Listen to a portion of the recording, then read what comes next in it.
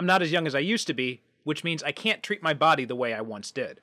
In fact, last year's medical checkup didn't turn out the best, so I decided I needed to change things up and start eating healthier. One of the ways I do that is by making smoothies. But smoothie shop prices can be pretty high, and making them at home always seem like a pain. You gotta pull the blender out, find the right attachments, set everything up, and then cleaning everything is annoying, making it difficult to quickly whip up a breakfast smoothie in the morning. That's why I'm glad to tell you about the BlendJet 2 portable blender. Like I said, it's portable, so you can blend up a smoothie at work, a protein shake at the gym, or even a margarita on the beach. It's small enough to fit in a cup holder, but powerful enough to blast through tough ingredients like ice and frozen fruit with ease. BlendJet 2 is whisper quiet, so you can make your morning smoothie without waking up the whole house. That's especially important to me because I wake up before the rest of my family, and once my kids are up, my morning work routine is pretty much shot to hell. And best of all, BlendJet 2 cleans itself. Just blend water with a drop of soap and you're good to go.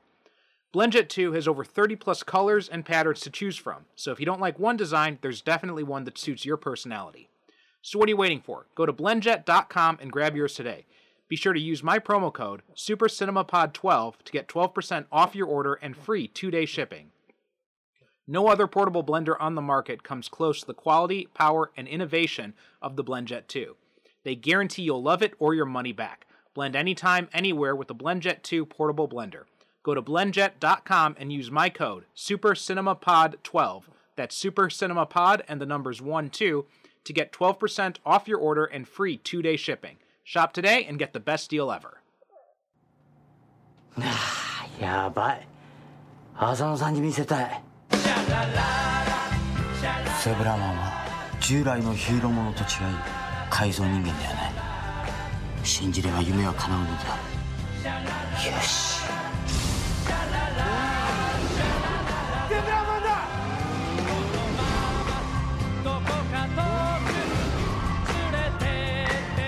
人間以外の生命体がこの八千億に生息している。ゼブラマンは救世主です。日本が不安です。お父さん、頑張って。Welcome to the Superhero Cinephiles podcast. I'm your host, Perry Constantine, and welcoming today a new guest and a fellow writer, and that is Frank Martin. Frank, how you doing today? I'm doing fabulous. How are you? I'm doing good. So why don't you tell the audience, I should say, a little bit about yourself? I'm a writer, and I don't really specify that because I write a little bit of everything. Novels, short stories, write a lot of comics. Currently, I bounce all over the place, but currently I am doing my first romantic comedy, like a sex comedy. It's live on Kickstarter, but I love everything. Sci-fi, horror, fantasy, crime. I'm just a lover of writing and stories, so storytelling is my jam. Is there anything in particular you'd like to tell the audience about? Anything that they may have heard of? Anything that I've written? I mean, I've written a whole bunch of stuff. Modern Testament was my first series. It was kind of an anthology series focused on urban fantasy, biblical mythology. But I've done The Last Homicide, which was crime noir, The Polar Paradox, which is sci-fi adventure, and now I'm venturing into kind of the comedic area with Sex Night, which is the sex comedy book I have now. Okay, awesome, cool. Yeah, I'm an urban fantasy author myself. I've just got, in fact, my latest one is about to be published. Probably by the end of this month is what we're looking at for that. Congrats. Thank you. Yeah, it's number 31 now, I think. I'm not sure. I lose count. No, they all blend together. Yeah. So, this is a show about superhero movies. So how did you get interested in superheroes? I think like most kids, we kind of were spoon-fed superheroes because they were light and fun and fantastical. But as you get older, that love of superheroes sticks with you, but you realize they're so multi-dimensional. There's just not one. There's not that kiddie aspect of the Spider-Man cartoons that you loved growing up. There's dark superheroes. There's hopeful superheroes. There's character-driven superheroes. There's romantic superheroes. So understanding all of that is important to loving the genre that I've kind of carried through. Yeah, I think that's all well said. I mean, I think that's one of the things that I've really liked about doing this show is going back and seeing all the different types of flavors of superhero stuff that's out there, and it's why I still love all of them, right? From stuff is as quintessentially superhero as like Superman or Spider-Man to the stuff that's more off the beaten path, like Wolverine or the Punisher, or anything and everything in between those. Okay. We were talking about multi-dimensional superheroes. Yeah. So I mean, I like all of them in between. Whether it's the ones that are the dark ones, the bright ones, it's all fun for me to explore. And I've written all the different types too. It's a lot of fun to dip my toes into all those different waters. Superhero is such a big word, encompasses so much. And you don't think traditionally of superheroes, but I mean, we're going to talk about this later, but Power Rangers are superheroes, and that's a totally different genre than Marvel Comics. Absolutely. I'm in the middle of watching, going through all the John Wick movies with my son. And can you make an argument that John Wick is a superhero? I mean, watching these films, he's certainly doing like superhero things. It's just, the definition is very loose and fluid, and I like that.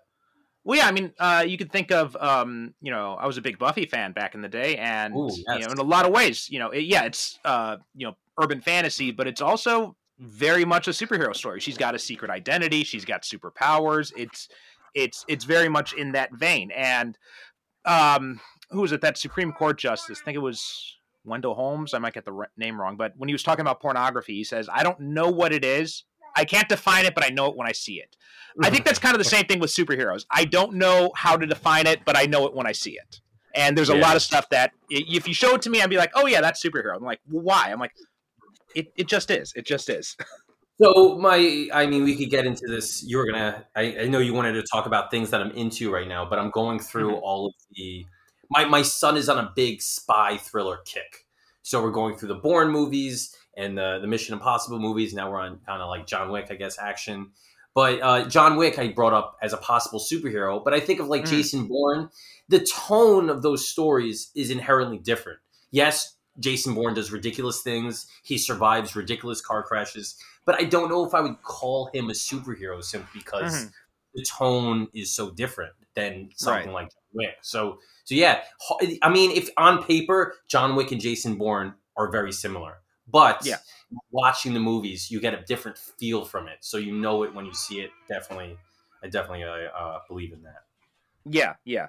And even though we talk about superhero movies on this show, I kind of feel like saying that there's a superhero genre is kind of a misnomer. So I'm kind of going against the thesis of this show when I say that, but because it is more of just kind of it's more of like a idea costume that it's more like a concept or a concept you put on other genres. And I think that's one of the things that I love about a lot of the Marvel movies is that they find different genres to use with the superhero concept and to make it a little bit more interesting. So Ant-Man's not just a superhero movie, it's a heist film with a superhero.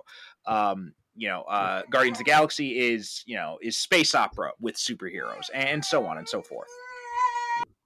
Absolutely. And I think that's the appeal of the MCU is that they are not kind of have their eyes set on one thing. They allow themselves to breathe and then still allow themselves to come back. I remember in the early days of the MCU, there were big questions. It's kind of ridiculous now to think of it, but they said, how is Iron Man, a science fiction character, going to be in the same universe as Thor, a magical character? And as a comic book fan, we're like, they just are. Like, what are you talking about? They just like for people that aren't in that world to think that both of these things, somebody that's completely magical and somebody that works with tech, can both be superheroes existing at the same time.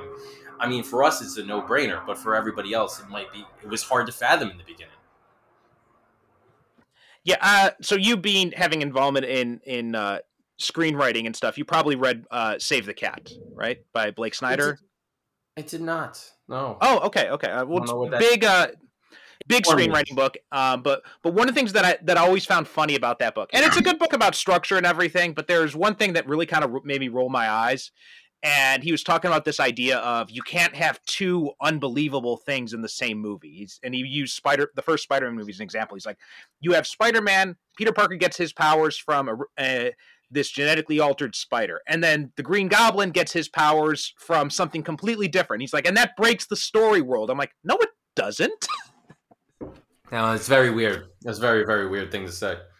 Yeah. It was really bizarre. And it almost took me out. I almost put the book down based on that one aspect.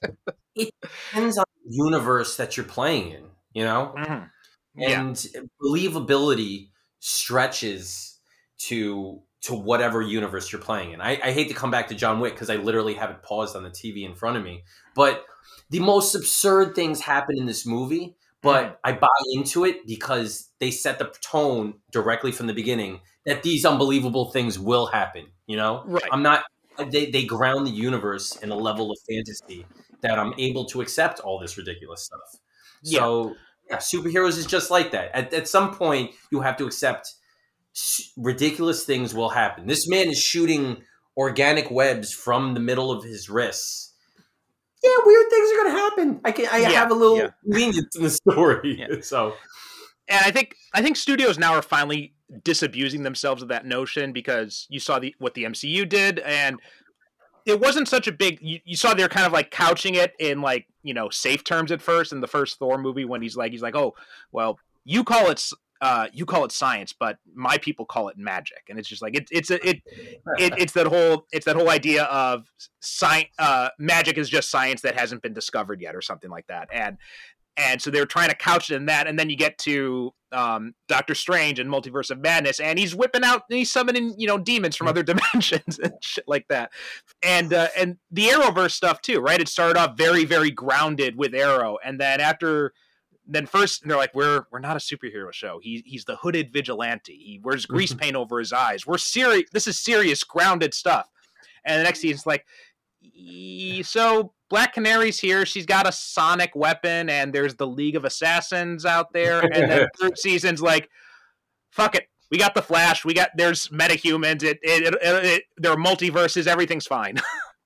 well, you know what? I do think that there is a line. I love the Flash. I loved it from the beginning. I continue to watch it in its final season. But at some point, it reached the level of BS science that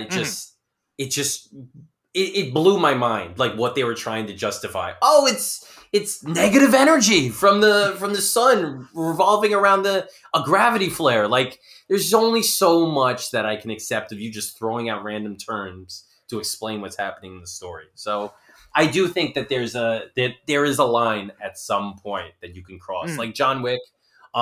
If John Wick jumps off of the Statue of Liberty and a Zeppelin comes in and he drops on top of it, like, okay, all right, you're getting too much out there. For me, when Flash crossed the line for me was not so much with the sciencey stuff of it, but it was just everybody became a superhero, and that was, I think, the part where it pushed it too far for me. Everybody's got power. Everybody's a meta. Everybody's got powers. Everybody's a meta. Everybody's got powers, and the supporting cast just ballooned to the point where their whole I haven't watched the latest season yet. I'm just gonna wait until it all comes out on. But when they got rid of like Cisco and Wells and all them, and then it was just, and then we had whole episodes dealing with like Chester and Allegra, and I'm just like, I do not care about any of these characters. And I'm just and it was a slog to get through those seasons 7 and 8 for those reasons. But anyway, that's not what we're here to talk about. Today we're here to talk about Zebraman. This is a 2004 movie directed by it's a Japanese movie. It's directed by one of my favorite directors, Takashi Miike. And when you'd asked me about, you know, coming on the show, I given you a list of superhero movies I own, and we were kind of going back and forth about what you'd be interested. And then you saw Zebra, you're like, what's that? I've never heard of this. And I'm like, well, take a look, see what you think. And then you're like, okay, yeah, let's do this. I want to do this one. All right. So obviously you have no history of this other than, you know, us emailing back and forth. Other than I saw a movie called Zebraman and it piqued my interest. That was it. And you know what? I love trying different things. So it doesn't matter if it's a good movie, bad movie. I tried it and absorbed it, and so I had no problem giving anything a shot. So, what did you think of Zebraman? I had a good time with it. I thought it was a little bit long. I thought they could have cut it simply because of the tone. There's only so much of the wackiness of that you can take in one sitting, especially when it's subtitled and it's not your natural language. But growing up on Power Rangers, growing up in American soup, it was a mashup of like Power Rangers, American superhero culture, and most importantly, American adoption of Japanese culture. I thought it talked about a lot. My favorite part of the movie. Can we jump into like spoilers and everything that? Yeah, go right ahead. Go for it. Go right ahead. My favorite part of the movie was early on. He's watching. I don't know what he's watching, but it's kind of like a Power Rangers-esque show. And the villain of the episode is the girl from The Ring. It was like I was just at that. It was. I'm glad that happened early on because it informed me about what this movie was. I was like, okay, this is what I'm getting into. I can accept this. And they turned the girl from The Ring into a Power Rangers villain, and it was just it was absolutely hilarious. And I loved the way they handled that. And I was like, okay, I'm on board. I know where you're going, and I'm on board for where we're going. Let's head to that destination, baby. And it didn't disappoint. Yeah, this movie is actually coming kind of at a weird confluence of events for me. So I had we just done a Power Rangers an episode on the 2017 Power Rangers movie. It came out just on the. Did you like it? I haven't seen it yet. I'm mixed on it. Mostly, I like it. Although I got some issues with I think the character stuff I thought was the best part about it, but when it got to the Power Rangers stuff, it got a little bit too Zack Snyder-y, and it kind of like tried to take itself a little bit too seriously. It didn't really got away from the traditional Power Ranger tone. Yeah, and I'm okay with taking a bit more of a serious approach to the topic, but I think you gotta remember that there's a Power Rangers Super Sentai. It's camp. It's pure camp, and I think you have to have. That's what it's supposed to be. Yeah, and I think you have to honor that in a way, and the movie didn't do it, and everything was just very dark. And when you've got the Power Rangers, they should be bright and colorful. So, and when they had the Zord fight, I could not figure out what the hell those Zords were supposed to be because they were just so the design was just so ugly. But I will say that the best thing about it, and the only person in the movie who I think really got the assignment was Elizabeth Banks as Rita. Like, she camped the hell out of that thing. Well, wasn't she Rita in the reboot or whatever the live action movie that they had? That's what I'm talking about. The 2017 movie. Yeah. Oh, I was talking. Okay, there you go. I thought you meant the new one. The Once and Always special. Yeah. Oh no, that was very campy. That was very much keeping in tone with the Power Rangers show. Yeah, I saw that too. That was fun. That was fun. I haven't seen that. My kids asked about it, so I wish to jump on. But the reboot. I mean, yes, I do agree. They took the camp right out of it, and they tried to give it a much grounder tone. I mean, I liked it. I right from the beginning, I accepted that that's what they were going to do, so it didn't really bother me all that much. But I do understand if traditional hardcore fans did not appreciate that they did that. Yeah, I mean, like I said, I enjoyed it for the most part, and I enjoyed the character stuff and the interaction with the 5 kids more than anything else in the movie. I thought that was the strongest part of it. And but when it got to the Power Ranger stuff, Bryan Cranston did a great job, and too. I thought he was good in it, but other than that, it took itself a little bit too seriously for it. And I get it. I can definitely dig that. I felt it was like they tried to do a Transformers version of Power Rangers. Like the Michael Bay. Mm-hmm. Yeah, that was very much. We had Derek Jason, Corinne Levy from Comically Pedantic on. We had all come to that same conclusion, also with a bit of Zack Snyder. Another guest on the show, Mark Buskett, he wrote in his Letterboxd review that Zack Snyder's Breakfast Club Power Rangers is an odd movie. I think that's the perfect way to sum it up. It's a good way. But back to Zebraman. Yeah. So I just watched Power Rangers for that. I had watched the Once and Always special. Frequent guest on the show, Anthony Desiato, he does a Power Rangers podcast, Summoning the Zords, and I had just appeared on that. I know Anthony. Anthony lives. Oh yeah. That's right. Yeah. Oh, okay. So.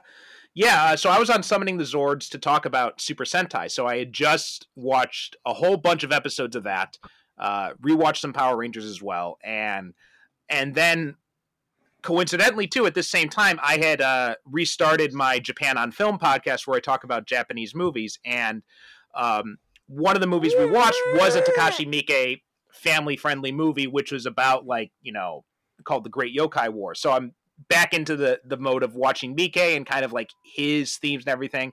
So when you suggested this movie and I'm watching it last night, I'm like, this is actually like the perfect time for me to go back and rewatch this movie, because a lot of things really kind of clicked into place for me when I was watching it this time around.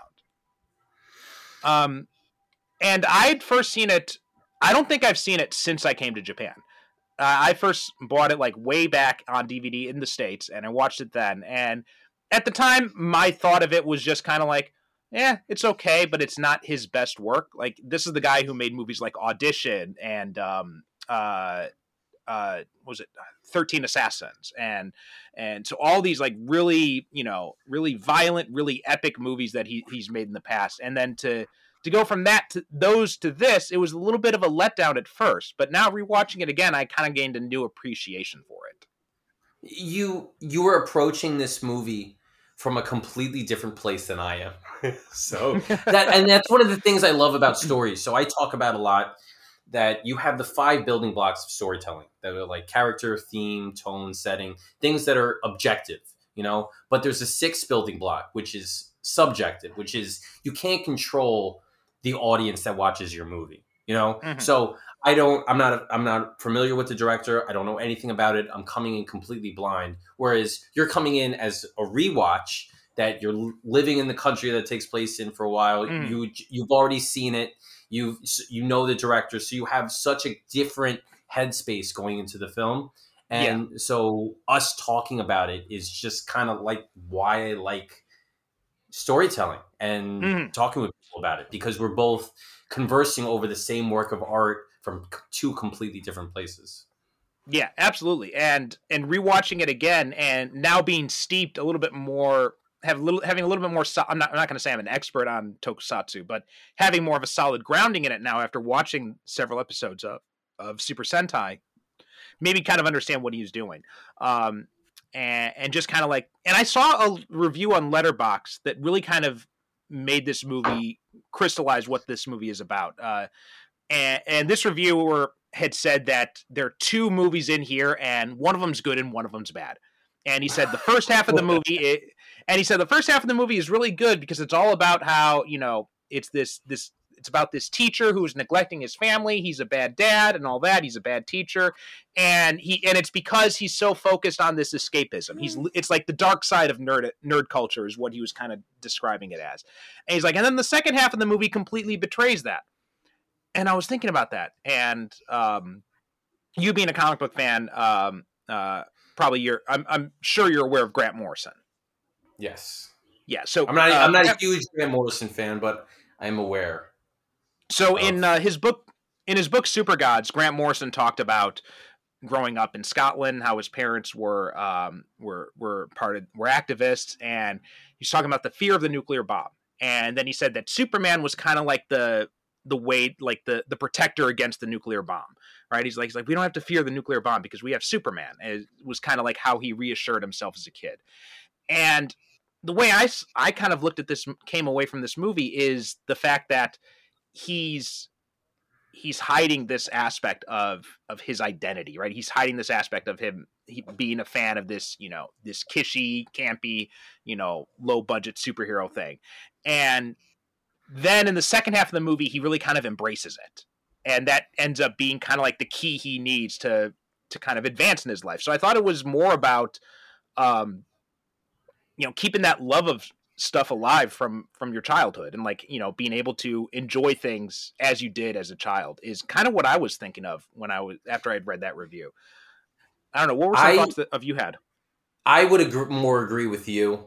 The reason, the whole point of telling a story is that the characters in the beginning go through an evolution and they wind up in a different place at the end. That's kind of the point. Mm-hmm. So the fact that the first half is a different movie than the second half is what it's supposed to be. It's supposed to be something that's a little sad, a little depressing, a little character heavy. And then we see it just goes completely bonkers which is fun on a tonal level, but at the same time, it allows this character to embrace the ridiculousness, and he really he evolves and he becomes a hero from what he was before. And that's kind of the whole journey of the movie. And if you don't get that, that's fine. You're allowed to not to get a movie and understand it and like it. But I think that's kind of what that reviewer was complaining about. For me, that's part of the charm.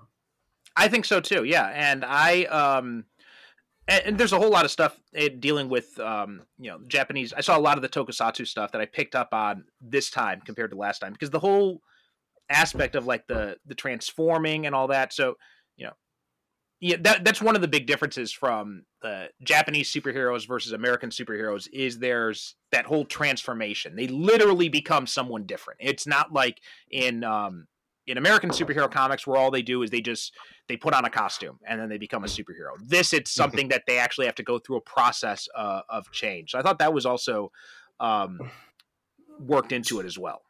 One of my favorite points of the movie, and this goes back to the reviewer that said it's two different movies. You can actually pinpoint an exact moment that this movie transitions. And that's during the fight in the alley.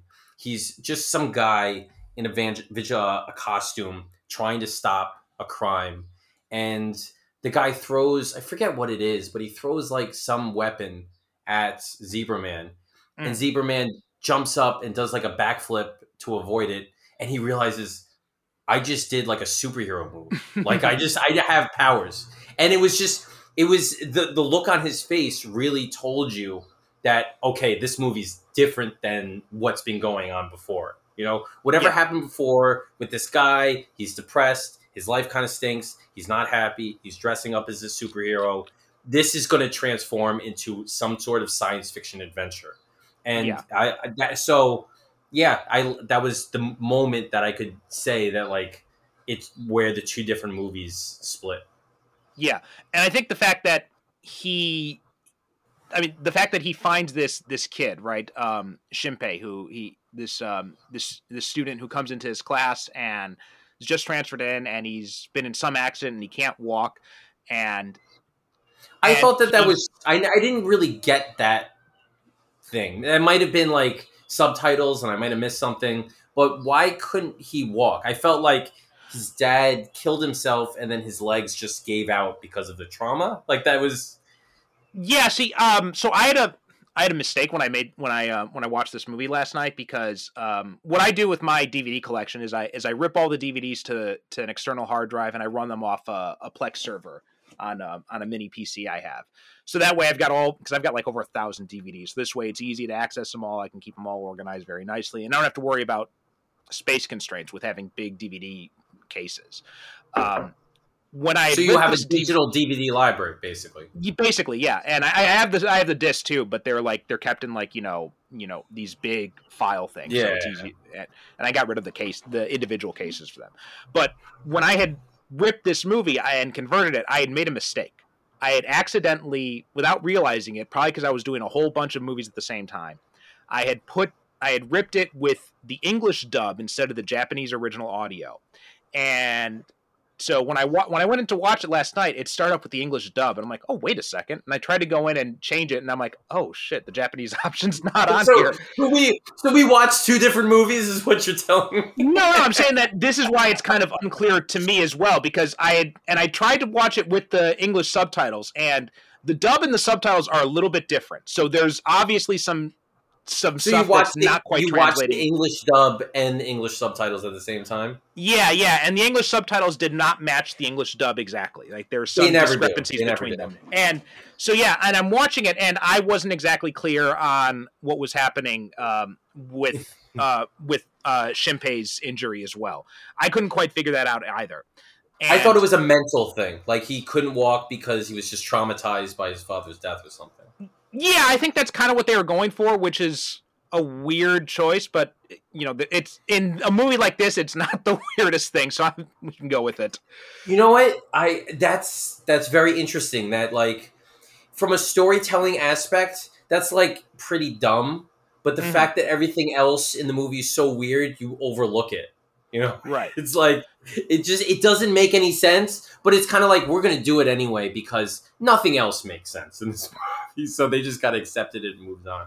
Yeah, I mean, if it was something like in in the movie Scrooged, where the little boy sees his father killed, and then he's not able to speak after that, because of the that would make sense. Like having it be affecting how he can walk doesn't. I don't know how physical that paralysis. Yeah, that's my favorite Christmas movie, by the way. It's an amazing one. Yeah, but what I think was interesting about that is the fact that his Shinichi's life, his whole personal life is a total mess, right? He's a loser at work. Nobody likes him. Nobody really has any time for him. His son's getting beat up because he's such a loser at work. He teaches at his son's school. His daughter's running around with older guys. His wife is stepping out on him and cheating on him, and he's just kind of like isolating himself and just like kind of living out his fantasies. When he thinks nobody's around, he puts on the Zebraman costume and he does all these weird moves. But it's when he's trying to hide this, right? He's always doing all these Zebraman drawings and stuff when he's at work and stuff. He's always looking around, seeing if anybody can see. And then one day in school, he sees Shinpei drawing Zebraman as well. And then he starts talking with him about Zebraman. And Shinpei's like, oh my God, you know Zebraman? You're so cool. And he's like, whoa, someone thinks it's cool that I like this? And that gives him because there's that earlier scene when he's wearing the costume and he's looking out the window and he sees the drink machine. He's like, I'm going to go out and get a drink in the costume. And he's like, wait, maybe I shouldn't. And he's like trying to questioning whether or not he should step out in public and let people see him for what he is. And then when he talks to Shinpei and he decides, I'm going to go surprise him in costume as Zebraman. And he walks out and it's this funny scene where he's walking around outside and he keeps trying to hide himself whenever he sees someone walking by. Where at one point there's someone who walks by and he just turns his back to them, even though he's still in the costume. It's very bizarre, but I definitely love it. It was just fun to see a guy trying to change something without knowing how or why. Yeah. But I did think that part of the movie was a little weird. That Shinpei was basically a child that helped him evolve and grow, but it wasn't his son. And I thought that relationship was a little weird. The fact that he's got like a friendship with a boy from school, and he's like, he didn't neglect his son, but his son wasn't that character, which I thought was in a traditional screen telling sense. That's who you would assign that character to. I think that's an aspect of. I think that's a more Japanese specific cultural to thing? Exactly. Yeah. I think that's something more specific to that because teachers are very heavily involved in their students' lives in Japan, for one thing. So, it's not that unusual to see that kind of relationship develop. And the fact that he's been a bad teacher, but then he finds this connection with this kid who also disability rights in Japan is a huge issue. Like Japan is terrible on disability rights. So that's another aspect as well, I think plays into it. And the relationship that develops between Shinichi and Shinpei's mother as well ties into that. So it's this, because there are a lot of families in Japan. They're only families more out of circumstance or out of convenience, like marriages of convenience and that kind of thing. And as opposed to marriages based out of love it was that weird aspect of the story that like he's kind of sort of got a thing for the mom of the son that he's like mentoring, which in an American film it might have been like, this doesn't belong in this movie, Yeah, it's kind of like it felt a little out of place. I didn't not appreciate it. I thought it added a new dynamic to the story, but it just felt, from an American standpoint, it was like if this was an American movie, that wouldn't be a part of it. They would definitely take that out. 100%. Yeah, I completely agree with you. And it's been it's been like 15 years since I first saw this movie, so I can't remember what I thought about it at the time and that relationship, but just my vague memories, I think I would have agreed with you back then. And but having been in Japan for so long, understanding a little bit more about family dynamics in Japan, I think I understand that aspect of it a little bit more. And I'm still not completely sold on it. I think it still would have been made more sense if it had been the son, but I can kind of see where Mike was trying to go with that. Another question I have from you from a cultural standpoint is the special effects and CGI. Because, number one, how old is this movie? 15 years old? Almost 20 years old. It came out in 2004. Almost 20 years old. I can't tell if the CGI is purposely campy or if it was just something of the time. You know, it was like the best CGI that they could offer at the time. Because I do watch movies that come out now, and they're like, whatever CGI we can afford, we're just going to throw in there and run with it. And sometimes it looks terrible, and that's the point. You know, it doesn't look all that great, and the producers are fine with it. I didn't know from a cultural standpoint and from a time standpoint whether or not the graphics and the special effects and the CGI was like that on purpose. So I think it's both. Because first off, you're right. Like Japanese movies do not have anywhere close to the budget as American superhero movies do. So, the budget on Zebraman probably wouldn't cover the catering on a Marvel movie. So they're just like, the budgets are completely out of whack. So one thing is, this is probably the best they could afford.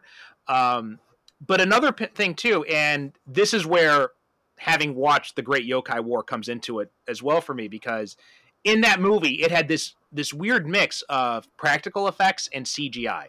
And Mike chose a very interesting thing. Like all the yokai, because the basic gist of that movie, it's yokai versus man-made machines and the yokai are the characters the good guys you're siding with, like the spirit realms, the old characters from mythology, all that. Those are almost universally done with practical effects, and they look great. And the machines are almost universally done with bad CGI, and it looks terrible. And kind of like the way I read that movie was, I didn't think it was an accident that Mike was relying so much on bad CGI for the evil characters, for the cold, emotionless machines, versus the yokai that were done with a lot of care with these practical effects. And Mike has used a lot of practical effects in his movies, especially at that time. So I think in that movie, it was done to kind of show the contrast. In this movie, I think this movie is very much, at one point, in one part, it is a satire of like the tokusatsu stuff, but at the same time, it's also kind of a love letter to it. So I think he was really just trying to play up into the whole, it's campy, it's ridiculous, it looks stupid, but we have fun with it anyway. I love that explanation, that like something can honor something and make fun of it at the same time. And that's what this was. And I think that's what drew me to it. And I do see that in this film, because if you look at Zebraman himself as a costume, first it's very like homemade cosplay kind of looking, and then he gets powered up and he looks awesome, but it's a practical costume, you know, it's a real suit. He's not like wearing some weird thing that Iron Man has when they CGI it afterwards. So, but he's fighting weird blob monsters that are put in post-production, so it definitely aligns with that. And spoiler for the complete end of the film that I absolutely loved, when he transforms into an actual Pegasus zebra and then cuts a Z into the middle of the guy's head like Zorro. I was like, that reached the peak of campiness for me, and it was like, this put the perfect capstone on this movie. It was just it was complete CGI ridiculousness, and it would just it made everything that came before worthwhile. So I love that part as well, especially the reactions from some people like, what the hell? Even they're like, what the hell is happening in this moment? There's a lot going on here, and there's a lot to absorb. And I feel like if I asked my wife to watch this with me, she would be like, you were insane for making me watch this with you. But I'm like, you don't understand. You're not coming to this movie with the same appreciation of Japanese horror or Power Rangers or superhero action than I am. So I'm a different person than you. So I understand what he's trying to do, mixing all of these things in a bowl and just grinding them up and throwing them into a story. So yeah, it's definitely made for a particular audience. Well, I mean, to that point, like my wife's Japanese, and when I started watching this movie, and because I told her I had to watch a movie for the podcast. She's like, "What do you have to watch?" I'm like, "Zebraman," and she's like, "Zebraman," and she's like, "Are you serious? That movie?" And I'm just like, "What?" She's like, "It's terrible." I'm like, "Have you ever seen it?" And she's like, "No, it just looks terrible." And I'm like, "Okay, well, I have to watch it." So I put it on, and and she's just sitting there, and she's just kind of sitting there, and she's not saying anything. And at one point, she had to do something with our daughter, and she's like, "Pause it." I'm like, "Wait, pause it?" She's like, "Yeah, I pause it." Now she ended up going to bed with my daughter early, so she didn't watch the whole thing. But she was starting to get into it a little bit. I think that's that cultural aspect you were talking about, right? Because she has a little bit more cultural familiarity with some of the stuff that's going on. Plus, I've kind of indoctrinated her into superhero movies, so she was able to appreciate it a little bit more, probably than your wife is able to. Is that your son you're holding? Yeah. I love how he was just making a fuss during the beginning, and now you picked him up and he's out. He's just that's all he wanted. Every time. And as soon as I put him down, he's going to wake up again. I think yes. I mean, I don't know how my wife will react. She doesn't have that same cultural aspect of it. Besides the Japanese factor, all the other stuff that's going on.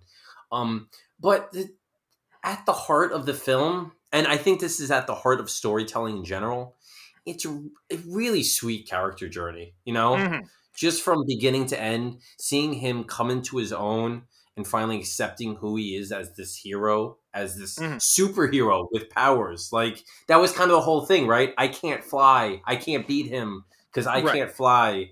And he flew in the end. It was just, it's just a nice journey, a nice evolution for that character. So, I mean, maybe possibly if my wife looks past all that other stuff, she could see that core of the story of seeing a guy finally reach his potential. And I mean, that's special. Absolutely. And there are definite flaws with this movie. I mean, you mentioned the runtime. I think you're absolutely right. I think it does drag a little bit. It's got a bit of, and that happens a lot with some of Miike's movies. I found like some of them are very tight, but this one I think it does drag a little bit on it. There's a little bit of padding in here that I think you could have trimmed a little bit around the edges, and you wouldn't have lost anything with it.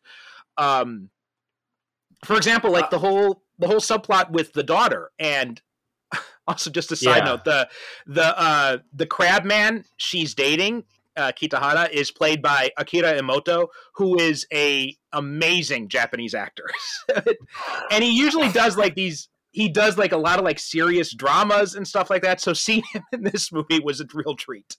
That I love doing that with my kids. I've been showing them older movies that I grew up with, and sometimes really serious dramatic actors show up in these weird roles, and then that's their first experience with them. And I'm like, you don't understand. This guy is amazing. This idiot that he's playing right now, that's not who he is. So just don't. It's very funny. But I don't know any of these guys. It was a funny thing I noticed too. Also, the actress who plays the daughter, she was from the Grudge movies, the Japanese versions of them. So I thought that was also was she the ghost, or was she like one of the people being haunted? I can't remember. I think she may have been because it just says, I can't remember the character's name because it's been so long since I've seen the Ju-on movies. I have to do a little bit more research and just double check. But I think she was the main character in it. I can't remember exactly though. So one of the things about this movie that I love, and I love this aspect, is because a lot of movies, when they're talking about time travel, right, or prophecy, talk a lot about the philosophy of what prophecy means. As like, if I give you a prophecy, is it going to affect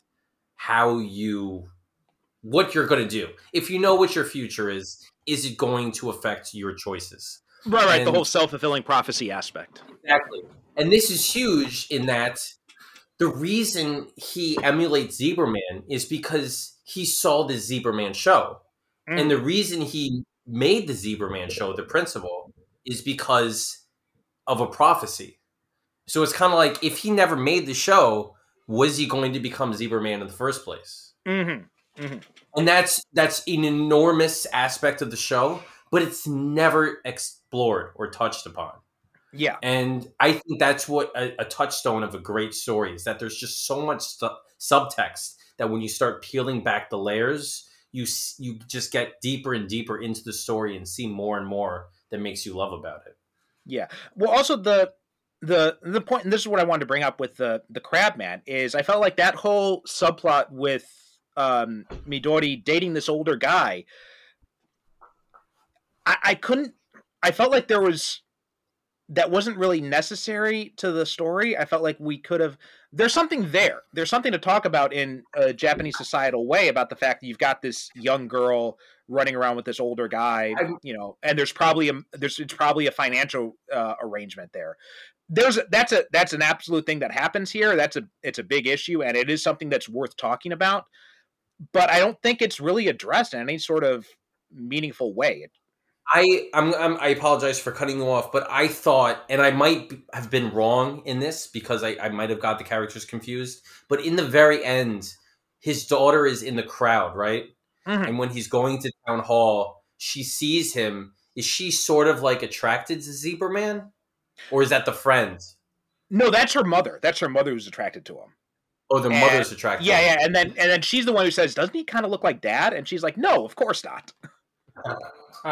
So I completely misread that, but yes, it did seem like she had a scene with it was just her and the elderly boyfriend in bed rolling around, which you could have cut that out. There was no point of that, or you could have at least trimmed it down to something a little bit more tighter. And yes, I think comedies in general need to be tighter because they don't have that character drama that needs the fleshing out that other films do need. So that's really my only criticism. Other than that, I enjoy it. You know what it felt like? It felt like a stew, where a stew is just a bunch of different things thrown in, you're mixing it around, and you're going to come up with something brand new that people can appreciate. No, I think that's a good way of looking at it, because it's one of those things where you throw all this stuff in, you're not sure how it's going to come out, right? It could taste amazing. It could taste like dog shit. And this one, I think I enjoy this a lot more than I don't. It's a lot more entertaining, and I get a lot more out of it than I did when I first watched it. And I think this is the kind of movie I think you can appreciate more if you have a little bit more familiarity with the Super Sentai stuff. And, going back to what you said about satire being, how one thing can be a satire, but at the same time be appreciative of it. I think in some ways, a lot of the best satires are. I mean, you think about, for example, the Scream movies, right? Especially that first one. It's clear Wes Craven loves horror movies, obviously. His whole career was built on horror movies. Scream works. Scream's a total satire of the horror genre. It makes fun of the tropes of it, but there's a clear love of the genre too. And you compare it to something like remember when they were doing the nonstop, insert genre here movies parody, and they're just all terrible. And I think it's because they forgot that you're supposed to actually care about the stuff that you're parodying. You can't just mock it and just not have that love for it. I definitely agree. I'm a huge fan of Scream. I think I've had a weird relationship with Scream lately because my kids watch YouTube. So my kids get introduced to modern movies through advertisements, watching kid videos on YouTube. So my daughter's a huge horror fan. I know we're going off on a tangent here, but she came to me and said, I watched these commercials for this Scream movie. I want to watch Scream. And I'm like, if you want to watch Scream 6, we're going to start with Scream 1. And she said, fine. And so we watched them all. We went to the theater and watched it together. It's now her favorite franchise. But and now we're watching Scream Queens. Are you familiar with that show? I know of it, but I haven't actually seen it yet. So it's horror, but it's so campy that it comes into the realm of comedy more so than Scream. Mhm. And she's watching it, and because she's gone through Scream and she loves all of those that tropes, it's given her appreciation for Scream Queens, which a lot of the tropes are turned into a completely comedic realm, and she understands it. So yeah, I get it, and I love that I'm able to teach a new generation to love a genre and then to love poking fun of a genre. You know, Yeah. it really makes you a fan when you're able to be happy when people want to tear apart something you love. That's a weird way to put it, but it's definitely true. No, I get it. And, you know, I mean, these, in the superhero genre, there's a lot of stuff there's a baked in ridiculousness to the concept. There is a It's lot just to make fun of. Yeah. There's a lot to make fun of. There is. make fun of. You know why? Because the superhero genre started campy and ridiculous. It didn't get there. That's how it was to begin with. And then it became serious. So now it's coming full circle, is that people are making camp out of the seriousness that was made out of the campiness. It's truly bizarre, but I think only superhero lovers and aficionados of the genre can appreciate. Well, I think that's why something like Deadpool works so well, right? Because Deadpool's Ryan Reynolds obviously loves that character. He obviously loves superhero stuff. You know, the writers, directors, obviously they love what they're doing. They love poking, but they poke fun of, and it's that whole idea, like when you're with your friends, right? You're making fun of your friends, you're teasing each other and everything like that. But if someone from outside the group does that, then you're gonna have a problem. They don't get it. They don't get it. So, like, I watched when Deadpool came out. I was really busy. I couldn't get to it, but I saw so many great people that I respect talking highly about it. I'm like, I got to see this. I took off of work. I went to see it first showing at like 10:30 by myself. And then halfway through the opening credits, I'm like, I'm going to like this movie. These people know what they're doing. I can already tell that this is going to be awesome. And I really enjoyed the first movie because it felt like a satire from people who love what they're doing rather than a satire that was done because satire is the thing, you know? Right. Yeah. So, fans can tell. That's kind of the bottom line. Well, yeah. And too, like you compare it to something like some of the bad superhero movies that have come out, like Steel is my favorite one to poke fun at. I know Anthony's gonna roll his eyes when he hears this part, but but I mean, I think Steel is a movie that's made by people who don't like superheroes and who can't understand. So they either make it really campy or they try and suck all the fun out of it. I think Steel was a victim of its time. You know, it was at the time where people saw potential in superhero movies and properties, but they didn't quite understand them. Yeah. So they decided, hey, Steel, this is a chance to make our superhero movie. And they had an idea of what a superhero movie was, but they didn't really understand why it was that way, you know? Yeah. And fans can tell. It's hard to, again, it's one of those things. It's hard to define, but you just know when you see it. You know? Exactly. Yeah. Any other things you wanted to mention about Zebraman? I think those are kind of the big points I'd wanted to hit on. The big points that I would want to hit on? No, I said those are the what we've talked about. It's kind of like the big points I had wanted to hit on. How about you? Is there anything else you wanted to mention about it? No. I mean, it's different. I dug it. Because I appreciate the genre and all of the little aspects of the genre. I think if you're, for lack of a better term, a normie, or at least an American normie, you might get bored with it or not quite understand it.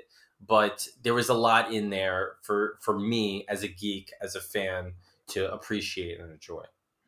There's also a sequel to this. Well, actually, kind of two sequels. So it's Zebraman 2. I was looking that up. I was kind of Wikipediaing it, but I would love to hear your explanation because there's a lot of information. Yeah, I haven't seen it actually, but it is direct. When I first heard there was a sequel, I'm like, oh, okay. But there was also a sequel to One Missed Call, which Mike also directed, but he wasn't involved with the sequels. And so I'm like, oh, so there's a Zebraman 2. I bet Mike wasn't involved. But no, he directed this one too, so I am curious to see it. Apparently, though, it was it wasn't well received in Japan, and a big reason was because there was a theme of a religious war, and the antagonists. That's what I saw on Wikipedia. Yeah, and the antagonists were portrayed as kind of analogous to the happy science movement in Japan, which is this whole other thing there. So there's a lot of cultural stuff to get into with that. Tell me, is that like a real thing? Because I read that, and I actually went into a deep dive. I'm like, this is like the Scientology of Japan. I need to read more about it. It basically is. Yeah. It basically is. Like, they've got their own, I think it's, they've got their own political party and everything. It's fucking bonkers. There's a lot of like cult type stuff in Japan. So even though they say Japan is not really religious, there's still that issue with it. So I am curious to get into it from that aspect of it. And also there was a direct-to-video tie-in too, called Vengeful Zebra Miniskirt Police, which was used to promote the release. And it's set 1 year before the movie, and it focuses on the characters in the movie called the Zebra Miniskirt Police. So I've got to track both of these two down now. I didn't even the second one, I'm completely shocked that you found out about that. But if you do find it, I would be interested. Okay, I'll keep that in mind. Yeah, it wasn't. So I had Zebraman on Amazon. Well, I should say Prime Video. They did not have Zebraman 2. So okay, yeah. So I probably have to hit up the video store to see about that, which we still have here, which is nice. The other final thing I'd say is if this is your first introduction to Takashi Miike, the guy is an amazing workhorse of a director, and he's done tons of stuff in all genres. 13 Assassins sounds like something like I recognize the name, but I don't think I've seen it. It's 13 Assassins is great. No, it's the remake. So that came out in 2010. 2010, yes. Okay, that's what I was thinking. I got on Peacock, maybe. I don't know. Did I see it? I don't know if I've seen it. I saw Ninja Assassin, which I know was directed by the second director from the Matrix films. Oh, really? He did V for Vendetta too. Oh, right. Yeah. That's right. I did know that.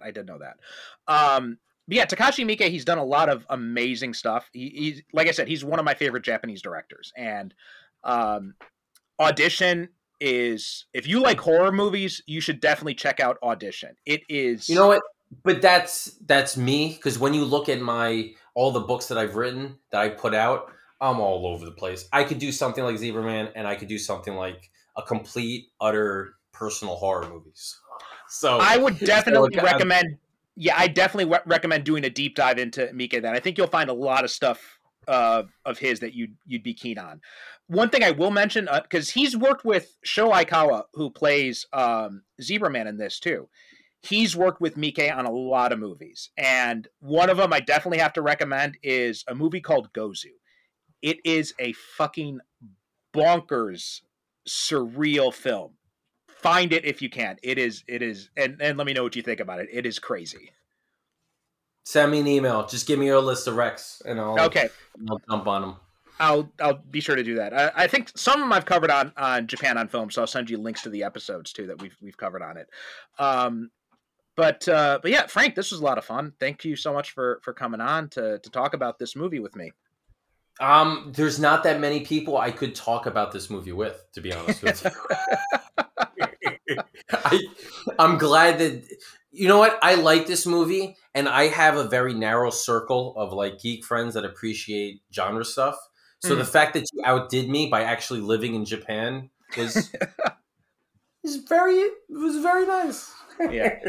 So yeah, this is fun. I would say if you're gonna watch it,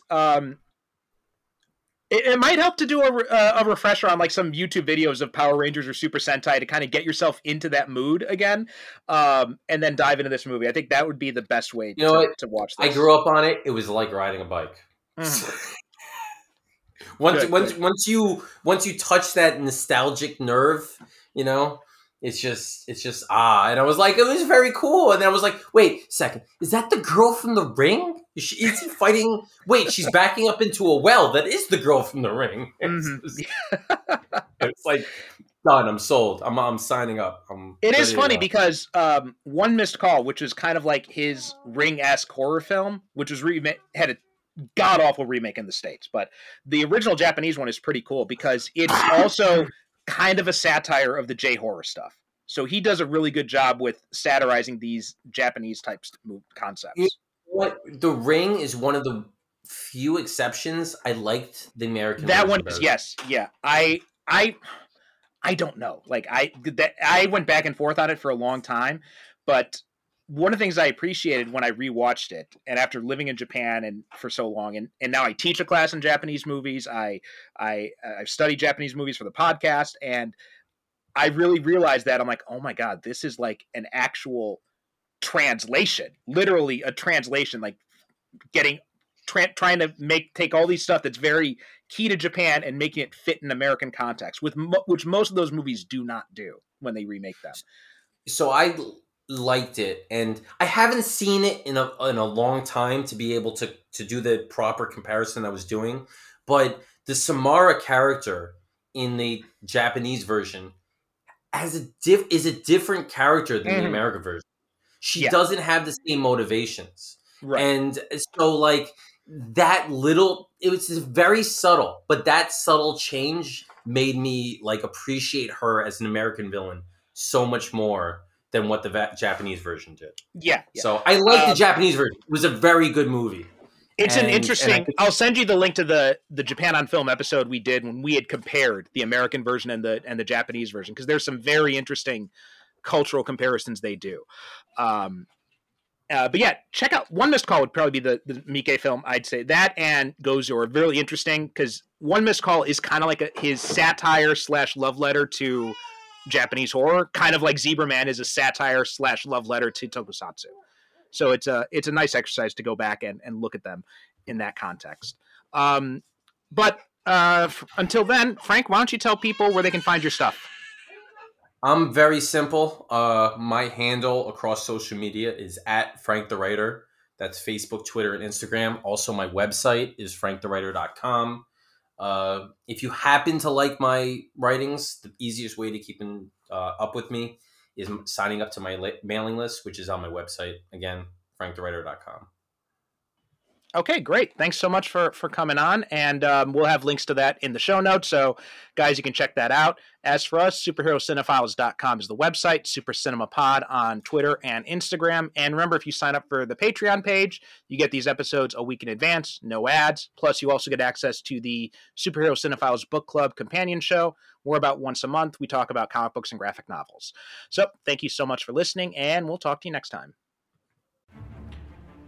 If you enjoy the Superhero Cinephiles, then you'll also love my companion podcast, the Superhero Cinephiles Book Club. All my Patreon subscribers get access to this exclusive podcast where I review superhero comics and graphic novels. Not sure what comics you want to read next or what you should dive into? I've got you covered on that. I'll be doing reviews, recommendations, and also talking to you about useful entry points if you're interested in reading some comics but don't know where you should start. Plus, you'll get access to all episodes of the main show a week before everyone else. On all of this for as little as just $1 a month. All you have to do is go to patreon.com/supercinemapod and you can sign up at any subscription amount to get started. Thanks so much for your support, and please don't forget to rate and review us on Apple Podcasts or wherever you get your podcasts.